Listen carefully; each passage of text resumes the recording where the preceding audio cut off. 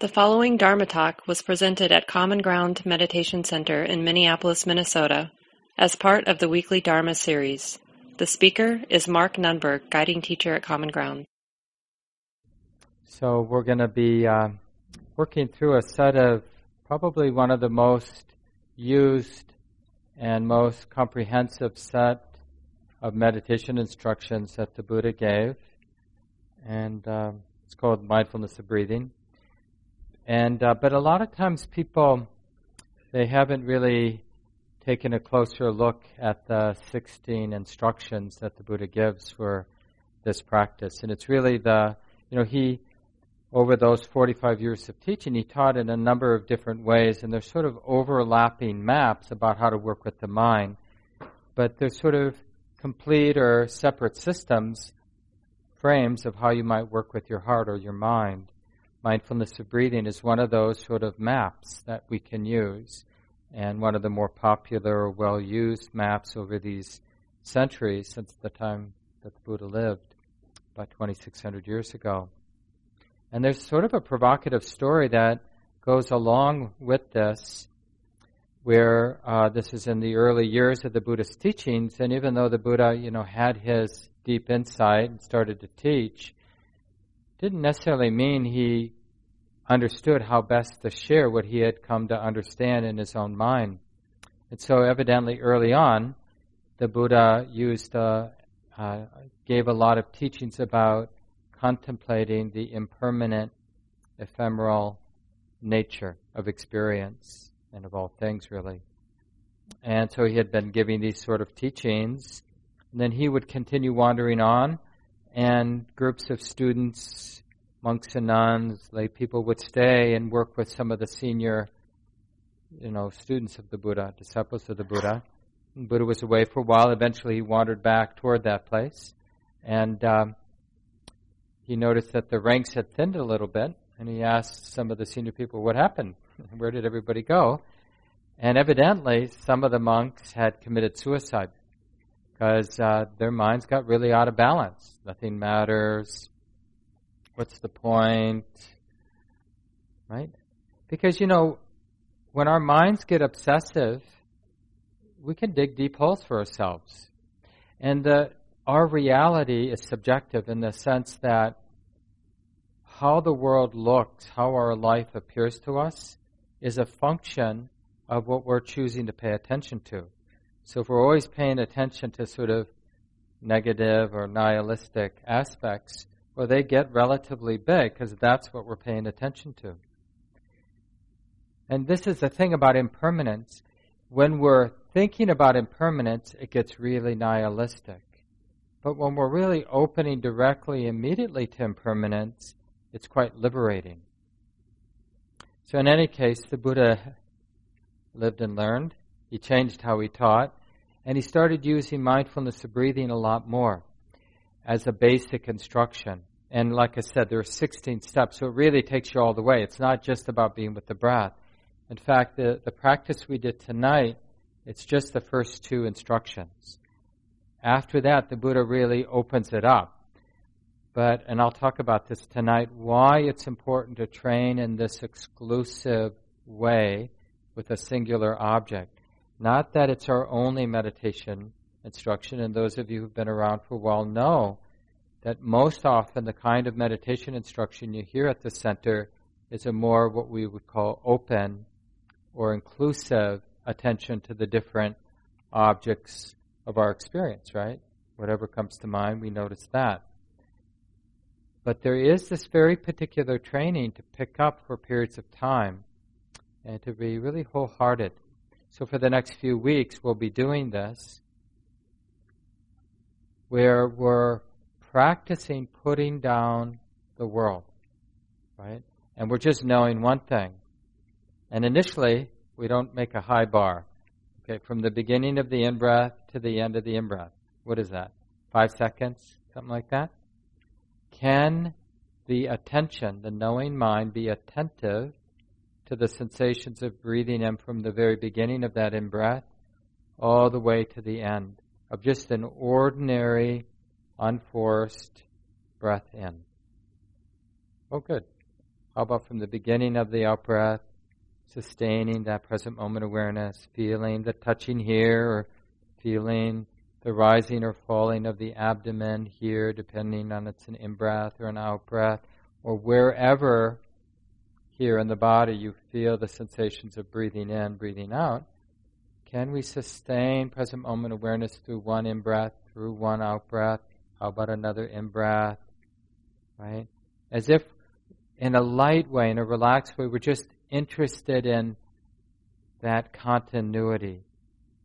As if there is nothing else during this particular training time worth noticing, worth paying attention to, other than the present moment in-breath or the present moment out-breath, whatever it might be. Including those little transition points between the end of the in-breath and the beginning of the out-breath. And the end of the out-breath, and that little gap before the next in-breath begins. So there's, right, it's not like, it's really circular in the sense, the continuity, the unbrokenness or the unwavering of present momentness, that's what we're interested in. And then we'll lose it. Of course we're going to lose it, because more than any other habit in the mind is the habit to wonder about this and that, and like a puppy that just has had no training and just goes wherever it wants to go, and it smells a smell there, and then a few seconds later it's smelling something over here or seeing something there, and it's just like, all over the place, this mind flitting about here and there. That's the normal mode, generally speaking. And now we're undertaking this particular training. Can we let all of that normal psychological conditioning to go here and there, to think about this, to attend to that, to have an opinion, to judge, to compare, to want, can we let all of that die temporarily? I'm just on purpose being provocative, using that word die. Can we let it end? Not like by trying to not be distracted, but rather by choosing to be attentive to this one thing. So it's a positive move. It won't work if you tell yourself to stop being attentive of all that other stuff, right?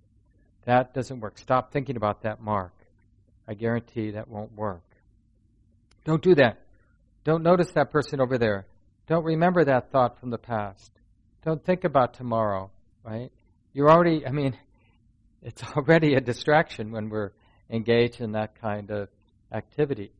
But what we can do is we can cultivate an interest in what's ordinary, relatively neutral. Actually, after a while, it isn't neutral. The ordinary rhythm, basically any ordinary object of experience that we bring that unbroken, continuous attention to, becomes beautiful. Not because it's beautiful in and of itself, but because that unbrokenness of awareness, what we call samadhi, is a beautiful quality of mind. So like you could be sitting and watching clouds, lying on your back on some nice grass and noticing the clouds floating by, and for seconds at a time, your mind wasn't attending to anything but the seeing, not thinking about clouds. That, if there was thinking, that was way in the background, and it was just the seeing, right? Just the seeing and the knowing that these clouds were being seen. And so that mind was empty of other neurotic activity because it was full of just that simple seeing. Could be with hearing, could be with feeling sensations like we do with the breath, right? So any object will do.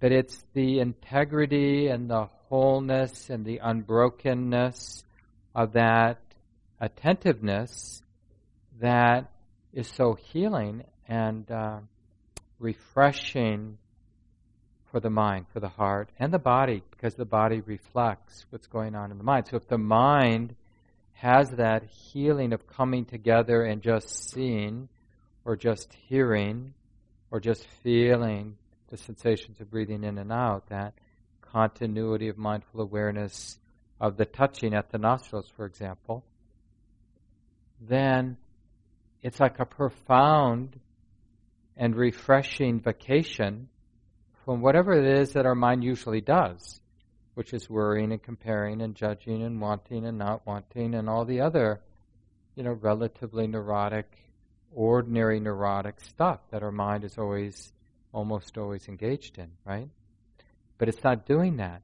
Because instead, like maybe you had a few seconds tonight where there was just nothing but the touching of the in-breath, and nothing but the touching of the out-breath.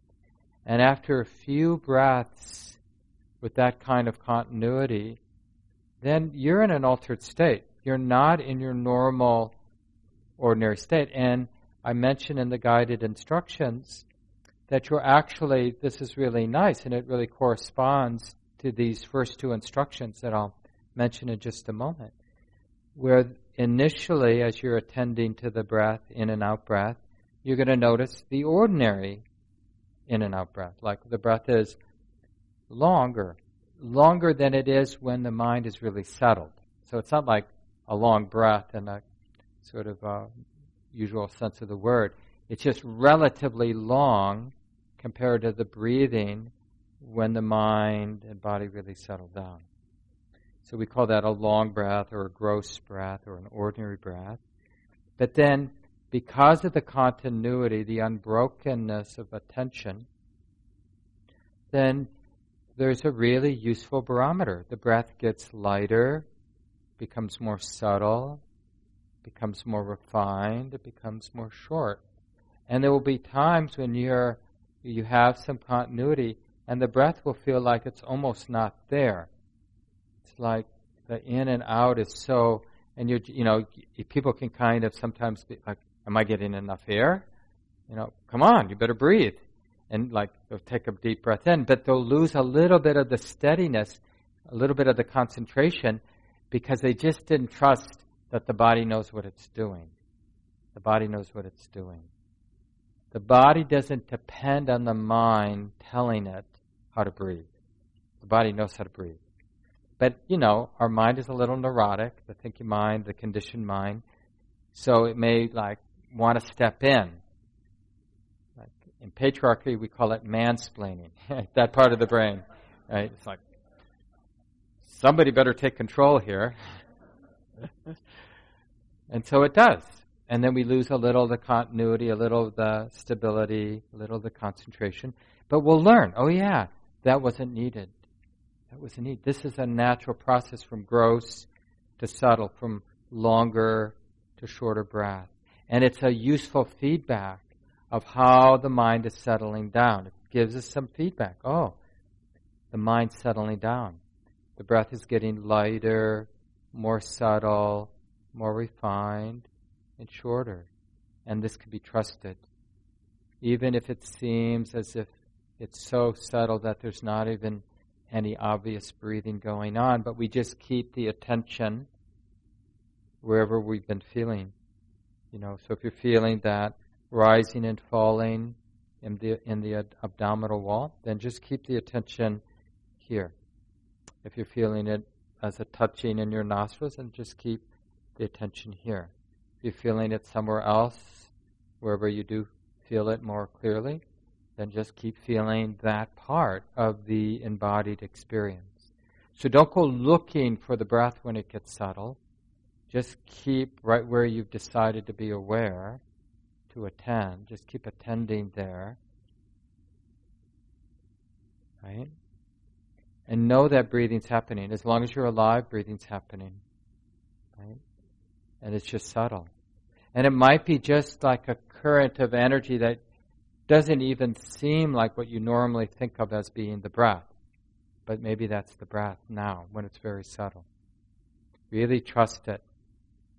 And get really good. Now, it's important to understand that this is just a very important specific training, but it isn't at all the whole path. The whole path is to develop the qualities of mind that can be wide open with whatever's coming and going. And to develop the mind, the heart, that can really see the underlying nature, the changing, ephemeral nature, the impersonal nature of what's coming and going, right? That whenever there's any identification or attachment, there's a congealing that hurts, that's dukkha, suffering, so that the heart releases. But like I mentioned in that sort of provocative story about the monks committing suicide, it's very easy for us to hear the different teachings and to think about them instead of see where those teachings are pointing to in terms of our experience. Like to think that everything's impersonal, or to think that everything's impermanent, or to think that attachment is suffering. Because these are provocative thoughts. And you know how it is with thoughts. One thought leads to another forever, right? And we can become a professional thinker of Buddhist thoughts, you know. And then generally the telltale sign is we want to talk to other people about Buddhist thoughts, and they don't want to listen. Then you know you're more into the thoughts about the Dharma, the teachings of the Buddha, teachings of the mind, than you are about actually seeing things as they are. So the teachings are just jumping off points, like setting up the mind to actually look at the mind, or awareness to look at the heart and mind. And so this initial training, like I said, it's just the first 2 instructions out of 16. It's really to break the spell of staying on the cognitive or conceptual level. Because this continuity of awareness with an exclusive or a specific meditation object, like the touching right here at the nostrils, or the rising and falling here at the abdominal wall, there's a very clear choice. Like being aware of the sensations and continuing to be aware of the thread of sensations. If I'm doing that in a whole or a full way, I can't be thinking. It's like it takes so much bandwidth. This is why the breath is such a useful meditation object, because as the mind settles down, the breath gets more settled. It takes more attentiveness, right? I mean, it's relatively easy when we're breathing in an ordinary way to notice the physicality of breathing in and out, right? But when things really settle down and the breath gets subtle, it's like the quality of listening, of attentiveness, of sensitivity to the energetic experience of breathing in and out, it takes all the bandwidth of the mind. And so the mind has to abandon all other mental activity. I mean, it may be there off in the periphery, in the background, but everything in the foreground of attention is in this receptive listening or attentiveness to your meditation object, whatever it might be. We often use the breath, but it isn't the only way. You could do the same thing with some of the loving kindness or compassion practices. The Buddha taught 40 different kind of concentration objects to use. Mindfulness of the breath is one of the most commonly used. But the point is, it's not about the breath. It's about letting go of everything else. So we're using the breath conveniently to abandon whatever else the mind might be attending to. And we're learning something. What are we learning? That the mind can abandon everything. It doesn't have to plan for that duration of one in-breath, and maybe duration of one in-breath and one out-breath, and another in-breath, right? And eventually for a couple minutes, and eventually for 10, 15 minutes, to have, relatively speaking, an unbroken thread of present moment awareness, right? So we're training the mind, like I said, I think in the instructions, to have a little death.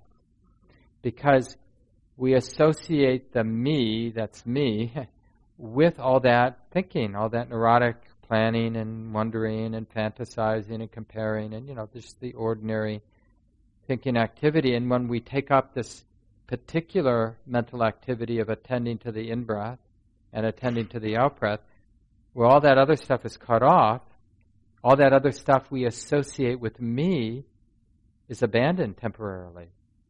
So that's why I call it a little death. And we feel refreshed. It's like a concentration practice, which this is more at the end of concentration practice, right? It is a real refreshing death. Putting down, then when we pick, when all that psychological sort of programming comes back online, because we're back, that sits over, we feel different. We feel like there's been a vacation.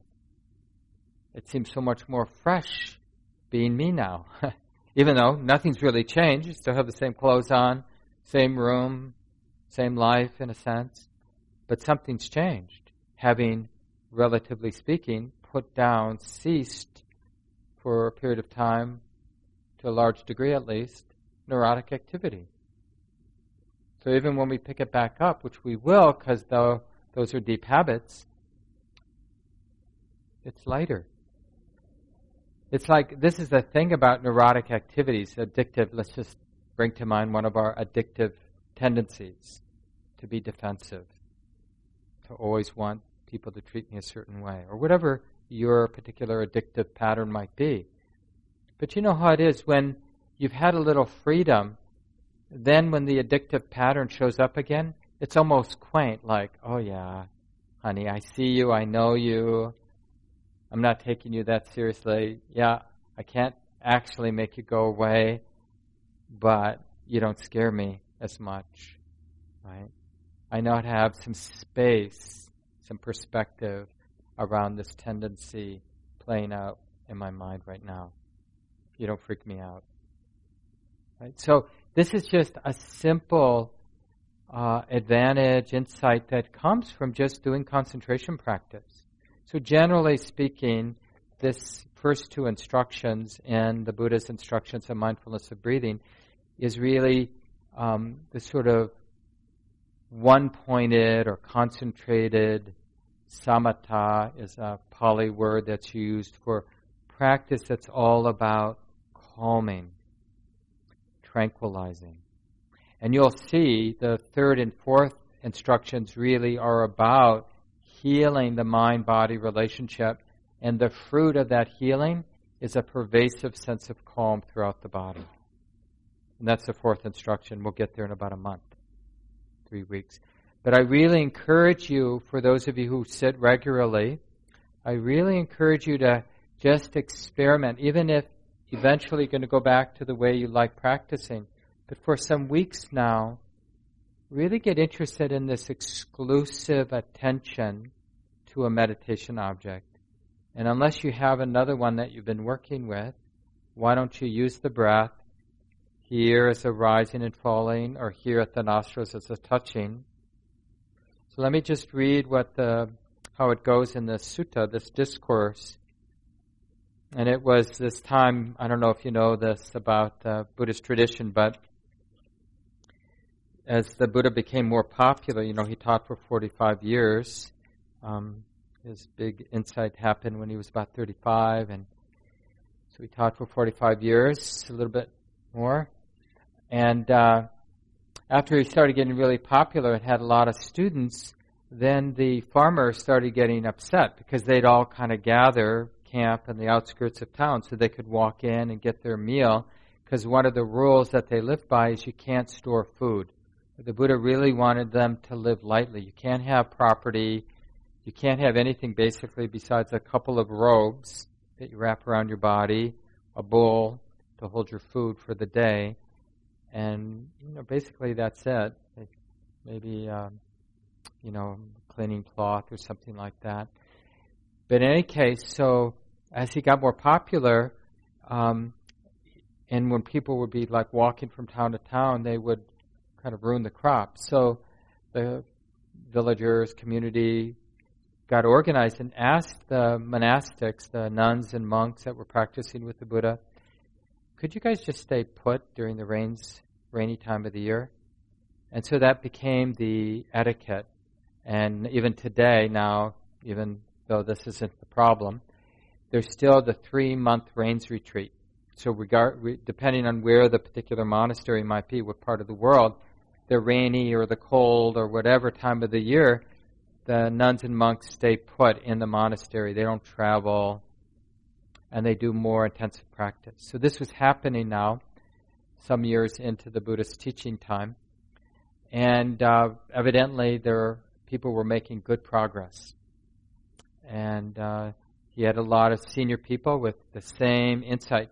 You know, the Buddha is always, we think of, he's the wisest. But actually, he might have been one of the best at articulating the practice.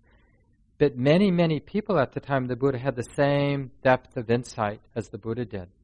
Right? Came to the same degree of freedom, let's say. So this isn't like the Buddha had like more freedom, but he was especially good at articulating how to practice, like from understanding his own mind, how to say stuff that other people would help them do, train their minds in the same way. That's kind of what that title Buddha means. Somebody who awoke without having instructions from another wise person, and somebody who's really good at articulating. Because there's another word in Buddhism for people who awaken but aren't any good at teaching. Right? They're Pacheta Buddhists, it's called. Right? Their freedom is the same, but they don't have the personality, the whatever set of skills one needs to be able to talk about and explain and create maps for people to use that are helpful for them to see what the other person has seen in terms of their own mind. So he had other teachers helping these other students, and he was pleased, and so they extended the Rains Retreat that year. And this is where this is sort of the setup for this talk. So they decided to kind of stay put and continue to practice together because so many of the newer folks were making good progress in their practice.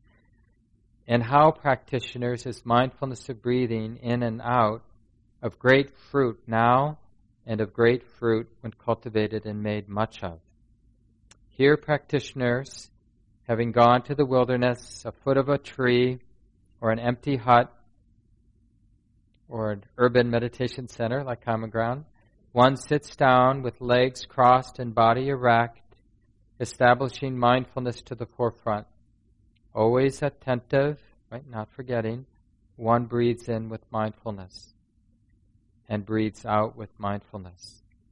Right? So this is before the 16 instructions. The Buddha's basically just saying, can you sense the difference between being present and distracted? Can you sense that? Can you establish this present moment awareness so that you understand what it is? So let's just do that.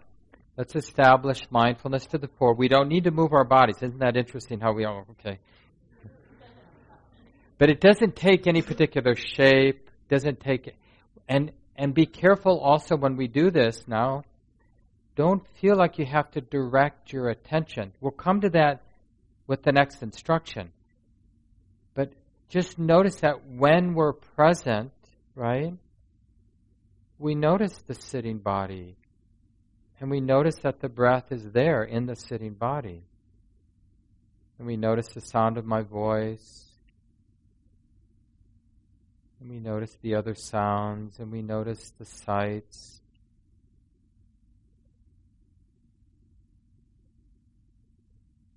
What gets in the way of sustaining present moment awareness? Just see how many seconds it can be sustained until the mind is lost in thought.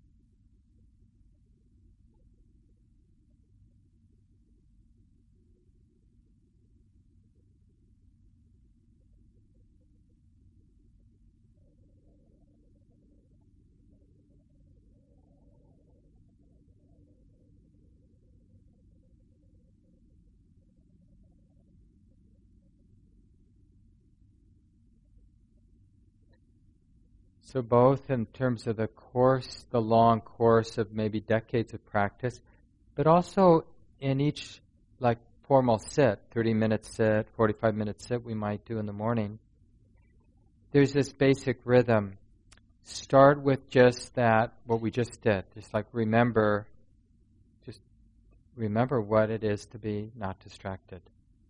Don't try to meditate. just remember, and this may take like a minute to 3 minutes, after you settle, find a comfortable sitting posture, then just remember what it is not to be distracted, what it is to be mindfully aware. Just get very familiar. And don't be in a hurry. Notice a hurry to go to your meditation practice. And just resist that for a while. Just like, I don't need to rush into anything. Let me just get really clear. And you might even do it long enough so you notice a few times where you lose it, you're in thought, but you don't know you're thinking. That's what I mean by being lost in thought. There's thinking, but there's no wisdom in the mind that knows you're thinking. So you're just lost. Because there can be mindfulness in thoughts, right, where there's mental activity, but there's an awareness, present moment awareness, that knows there's thoughts, and knows there's emotion, just like it can know there's seeing, or know that there's hearing, right? So do that, and then, so that's usually the first thing you do, and then generally, it can be useful, even if you've been practicing for decades, to do at least a couple minutes up to the majority of the time that you have that morning or that evening, to do an exclusive meditation practice. So even those of you who've been practicing for a while and generally do more of an open awareness practice, you still might want to do at least a couple minutes of a more exclusive meditation practice. You can use hearing. Remember, any object will do, but I'm going to be using mindfulness of breath as the example of the exclusive meditation object for the next several weeks when I'm talking about the Buddha's instructions on mindfulness of breathing, because there are so few things about the breath that make it especially useful, because it can be used both as an exclusive object, but then through most of the other 16 instructions, the breath is there, but not as the exclusive object of awareness, but the breath is there in the background. So even when we're contemplating freedom, ultimate releasing of the heart, breathing in, knowing that releasing of the heart, breathing out, noticing that releasing of the heart. But it's not like what's in the forefront is the non-grasping, but it's in the context of knowing that the body is breathing in and out. So the nice thing about the breath, using the breath, is it keeps us tied with this very earthly element of embodiment. Here and now. It doesn't get lofty. It doesn't get conceptual. Because the breath, when we understand the breath as a phenomena, it really acts as a sort of preventive present moment happening that sort of reveals when the mind has gotten lost in thought or is getting conceptual. Because the breath isn't the touching. I mean, we can describe it in words, of course, but describing the breath in words isn't the breath, right? The breath, the physicality of breathing in and breathing out, isn't dependent in any way on a concept. Like a being, a sensitive being, could be aware of breathing in and out even if they had no language. Right? It's not dependent on that capacity to conceptualize it. It's just dependent on that present moment awareness. So the first two instructions, once you do that, the kind of the instructions that are pointing to more of this exclusive attention to the breath. So this is instruction number 1. Breathing in long, one knows I breathe in long. Breathing out long, one knows I breathe out long. Very complicated. So remember, long here could mean sort of ordinary breath or gross breath, right? So we just need to be attentive enough to be noticing that particular characteristic of this in-breath and this out-breath. Yeah, just an ordinary out-breath. But not because we presume, but the awareness is actually there knowing it. So it's not like I'm presuming it's an ordinary out-breath. No. Awareness is actually following, attending to it all the way through. And then the second instruction is breathing in short, one understands or one knows I breathe in short. Breathing out short, one knows I breathe out short. Right? So the first two, and this can take like decades. So don't presume, okay, I got it, I'm moving on.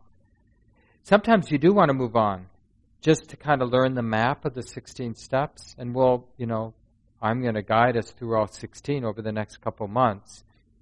But in your set, you're in charge. Like when you're practicing at home, when you're not listening to someone giving you a guided meditation, then you decide whether you go beyond the first instruction.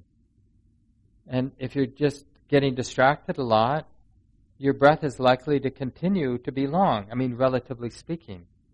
So just keep training, starting over, okay? Oh yeah, here's the body. There is a body. And there's a breath in the body. Where do I feel the breath? Oh, here. I feel the breath here. Okay. Oh yeah, here's the next in-breath.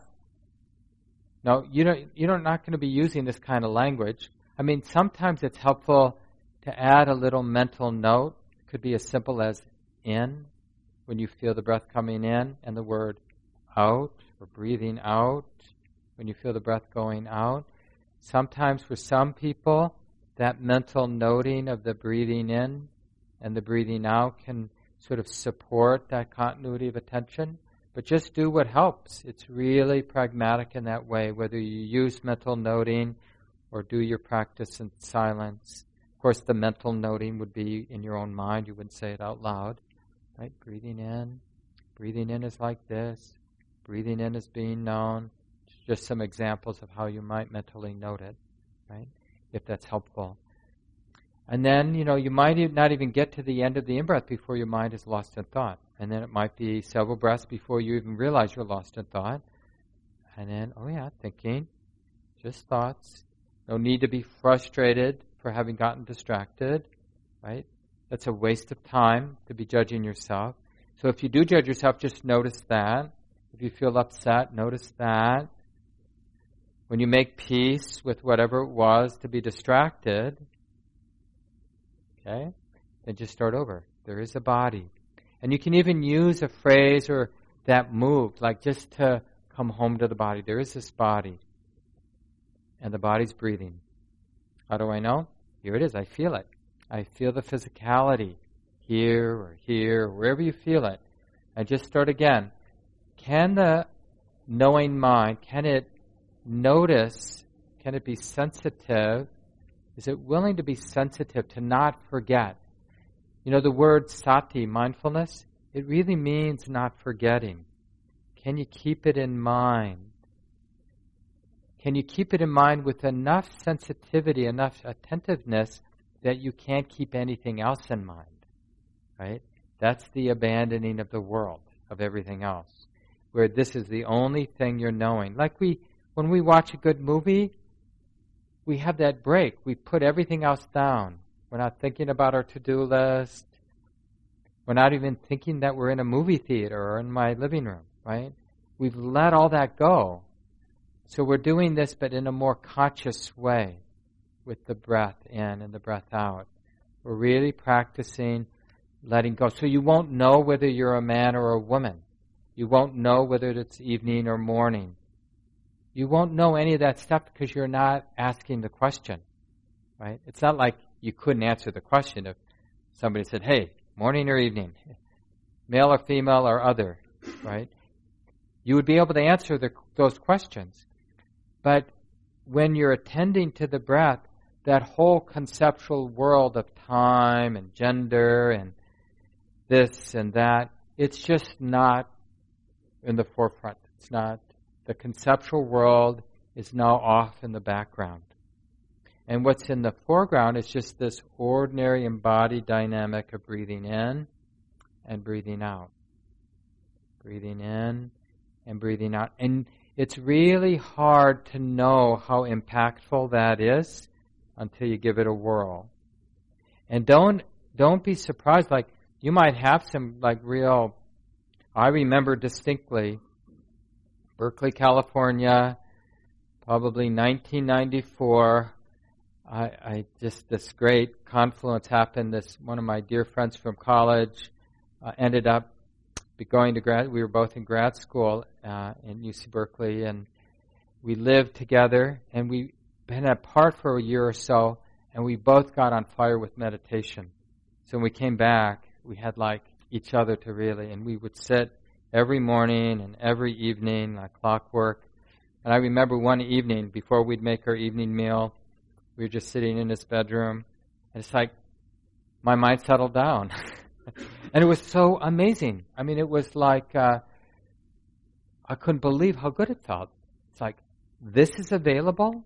This sort of, all I had to do was like sustain this whole, this unbroken, this non-distracted attention to the breath for this many mind moments in a row. And what arises is a really good healing feeling. It's like, whoa, somebody should talk about this. I mean, it's like it's all around. I remember when I first discovered meditation, it was like, how did it take me so long to hear about this? And then I realized it was always all around me. You know, people, it was like, it's around, but we don't notice it. But when we really discover the power of working with the mind, training the mind, it's like, oh my God, we should have been doing this since day one, or at least 4 years of age. We should be training our mind because it's so helpful and it's not hard. It gets hard because the older we get without training the mind, we just have more history of habit energy that we have to fight against, because the habit energy is to flit about, to worry about this, think about that, and it just gets, the groove, the habit just gets deeper and deeper. But wherever you are, I don't care if you're 96 years old and you've been distracted your whole life, everybody has an incentive to train their mind, right? It's to everybody's advantage to train the mind. And the first real training, once we know what it is to be present, is to use that present moment awareness to be aware of just something ordinary like breathing in and breathing out, and to begin to taste the very simple and profound healing of putting down the world. It's kind of like a spiritual or psychic vacation, because the whole sense of me with all my problems, all my hopes and dreams, all my fears gets temporarily put down. That's why people jump off of bridges with those bungee cords, because doing that, you're just not going to be thinking about all that neurotic stuff. It's not the falling, it's not the free fall or the sort of near-death experience. It's the temporary break from all the neurotic thinking. So it would be so much more simple to just be aware of the breath coming in and out, or, having sort of unsafe or illicit sex or whatever people do to kind of break the pattern of neurotic thinking. Desperately looking for an entertaining movie, we can just train the mind. And it has so many other uses once we do it in this more straightforward way, because it sets up, we basically, in doing that, the sensitivity and the refreshment we get from the concentration, it really allows for the mind to see things about the mind that it's been missing because it's been so distracted. And that's the whole awakening process that the Buddha talks about. That's why this is just the first step. And it's really important that you don't, because it's a shadow in the world where people think Buddhism, the Buddhist teachings, are about just this exclusive attention and leaving the world behind, when it's just the very beginning of the path. The whole point is to be in the world, in the messiness, and not afraid. But the first step is to develop a mind that can put down the world, because that really sensitizes awareness so that it can see what it's not seeing. It can wake up. But we need to sort of do the work, because we're directly challenging habit energy. Distraction is just a habit. Flitting about, doing, 3 things at once, or letting the attention go wherever it wants to go. It's kind of like a bee that's sort of fluttering about, buzzing about, looking for a flower that still has some nectar in it. No, not there. Let's try this one. How about this one? Oh, let's go back. Maybe there was. Oh, okay. Have you ever watched bees at where there are a lot of flowers? It just sort of, it seems a little bit. No, you were just there. What are you going back there for? Did you check that one out? And that's like our mind. It's just sort of doing this thing over and over again. So now we're imposing some discipline. We're saying, honey, you get one thing to be aware of. This is it. Just one thing. And, there are lots of practices. We don't really do mantra practice here, but through the ages, different spiritual, religious traditions, they've all have some version, whether it's using drumming or dancing or chanting, prayer. There's any number of ways human beings have discovered the value of putting down the world by concentrating the attention on just one thing. Now remember in the instructions I mentioned how important relaxation is. So when you do this training over these next weeks, keep reminding yourself, no, I don't know what I'm doing, but I know it doesn't require tension. It requires sincerity, it requires persistence, but it doesn't require the mind or body to get tight. So if you notice that you're getting tight, just say, honey, I don't know much about what I'm doing, but I'm pretty sure it doesn't require being tight. So please relax. Let's start again. Oh yeah, there's a body here. Look at the body's breathing right here. Doesn't take much sensitivity to know that the body's breathing, wherever you feel it physically in the body, right? Can I cultivate some interest in that ordinary physicality of the rhythm of the breath? And can I sustain that interest? No, basically is the answer. Because it's not our habit. That habits are built by returning and starting over. So you may think it was a failed sit because for 45 minutes, all you did is return and start over and start over. But that's how you carve that new habit. You've got to start over thousands and thousands of times. And eventually it gets to be the habit. And every once in a while, the conditions, supportive conditions will be there, and you'll get several mind moments where there's continuity. And you'll get a little taste of what we call samadhi, which just means all the energies of the mind are coming together and doing one thing. What is the one thing they're doing? Knowing the breath coming in, knowing the breath coming out. That unification, that coming together of the heart and mind has a particular feeling. Great. It feels great. It feels like the heart, mind, and body is having spiritual healing.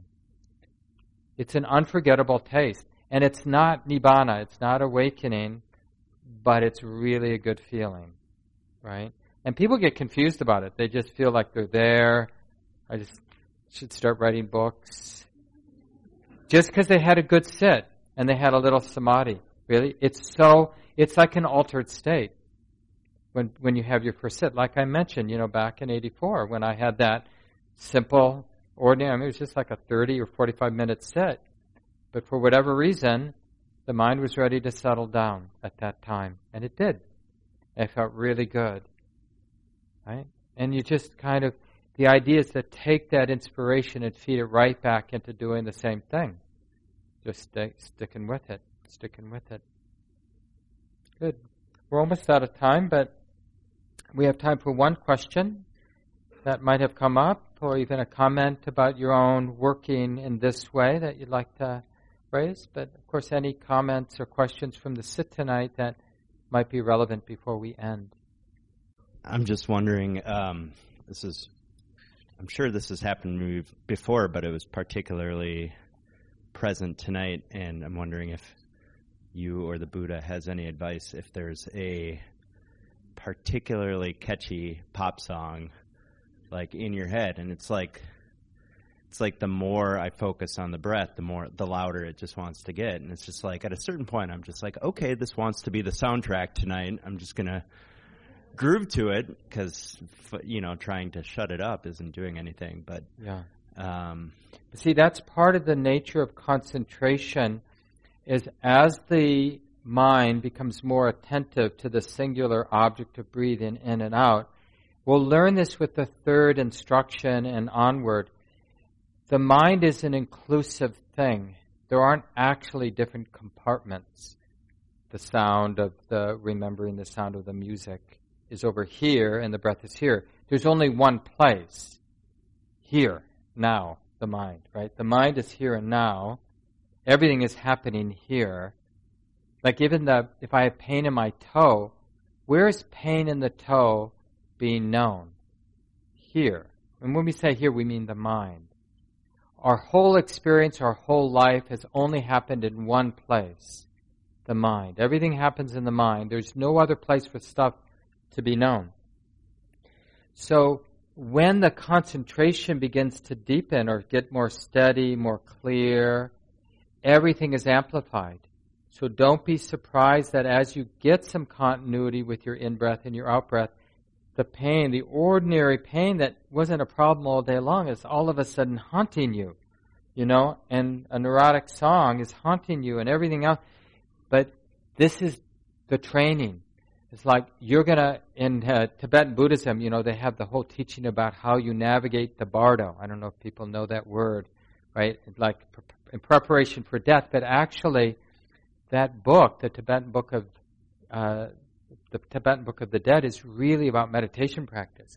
Because as you're concentrating, all of the other things that the mind has been attentive to are basically going to be there right in the periphery saying, look at me, look at me, look at me. And the more concentrated, the more those look at me's are going to be bigger because the mind is more sensitive. We're sensitizing the mind to this one thing, but it can't help but be sensitized to everything. There's no way to be really clear, really sensitive to one thing without being sensitive to everything. So just practice. Don't practice not noticing the sound of the music. Practice being interested in the breath. That's the key. Just keep hitting that one note. I'm interested in you. I know you're ordinary. I know it's just in-breath. But the interest is beautiful. And the continuity is even more beautiful. So it's not about the breath being special. It's the continuity and the clarity and the sensitivity that's really beautiful. We're building a mental muscle. And the key is not to get distracted. And the way to not be distracted is by cultivating a pure and simple interest with the meditation object. Any object will do. But worrying about whether you have the right meditation object isn't going to help you. Find a way that you feel your breath and stick with it. When you're here, and after a few minutes you're wondering, should I be here feeling my breath? That's distraction. Just let that be in the background and stick where you decided to be. Okay? And we should probably end here. It's 9 o'clock. Thanks, Kyle. Let's just take a few seconds, let go of the words. Just enough time to take 1 or 2 breaths.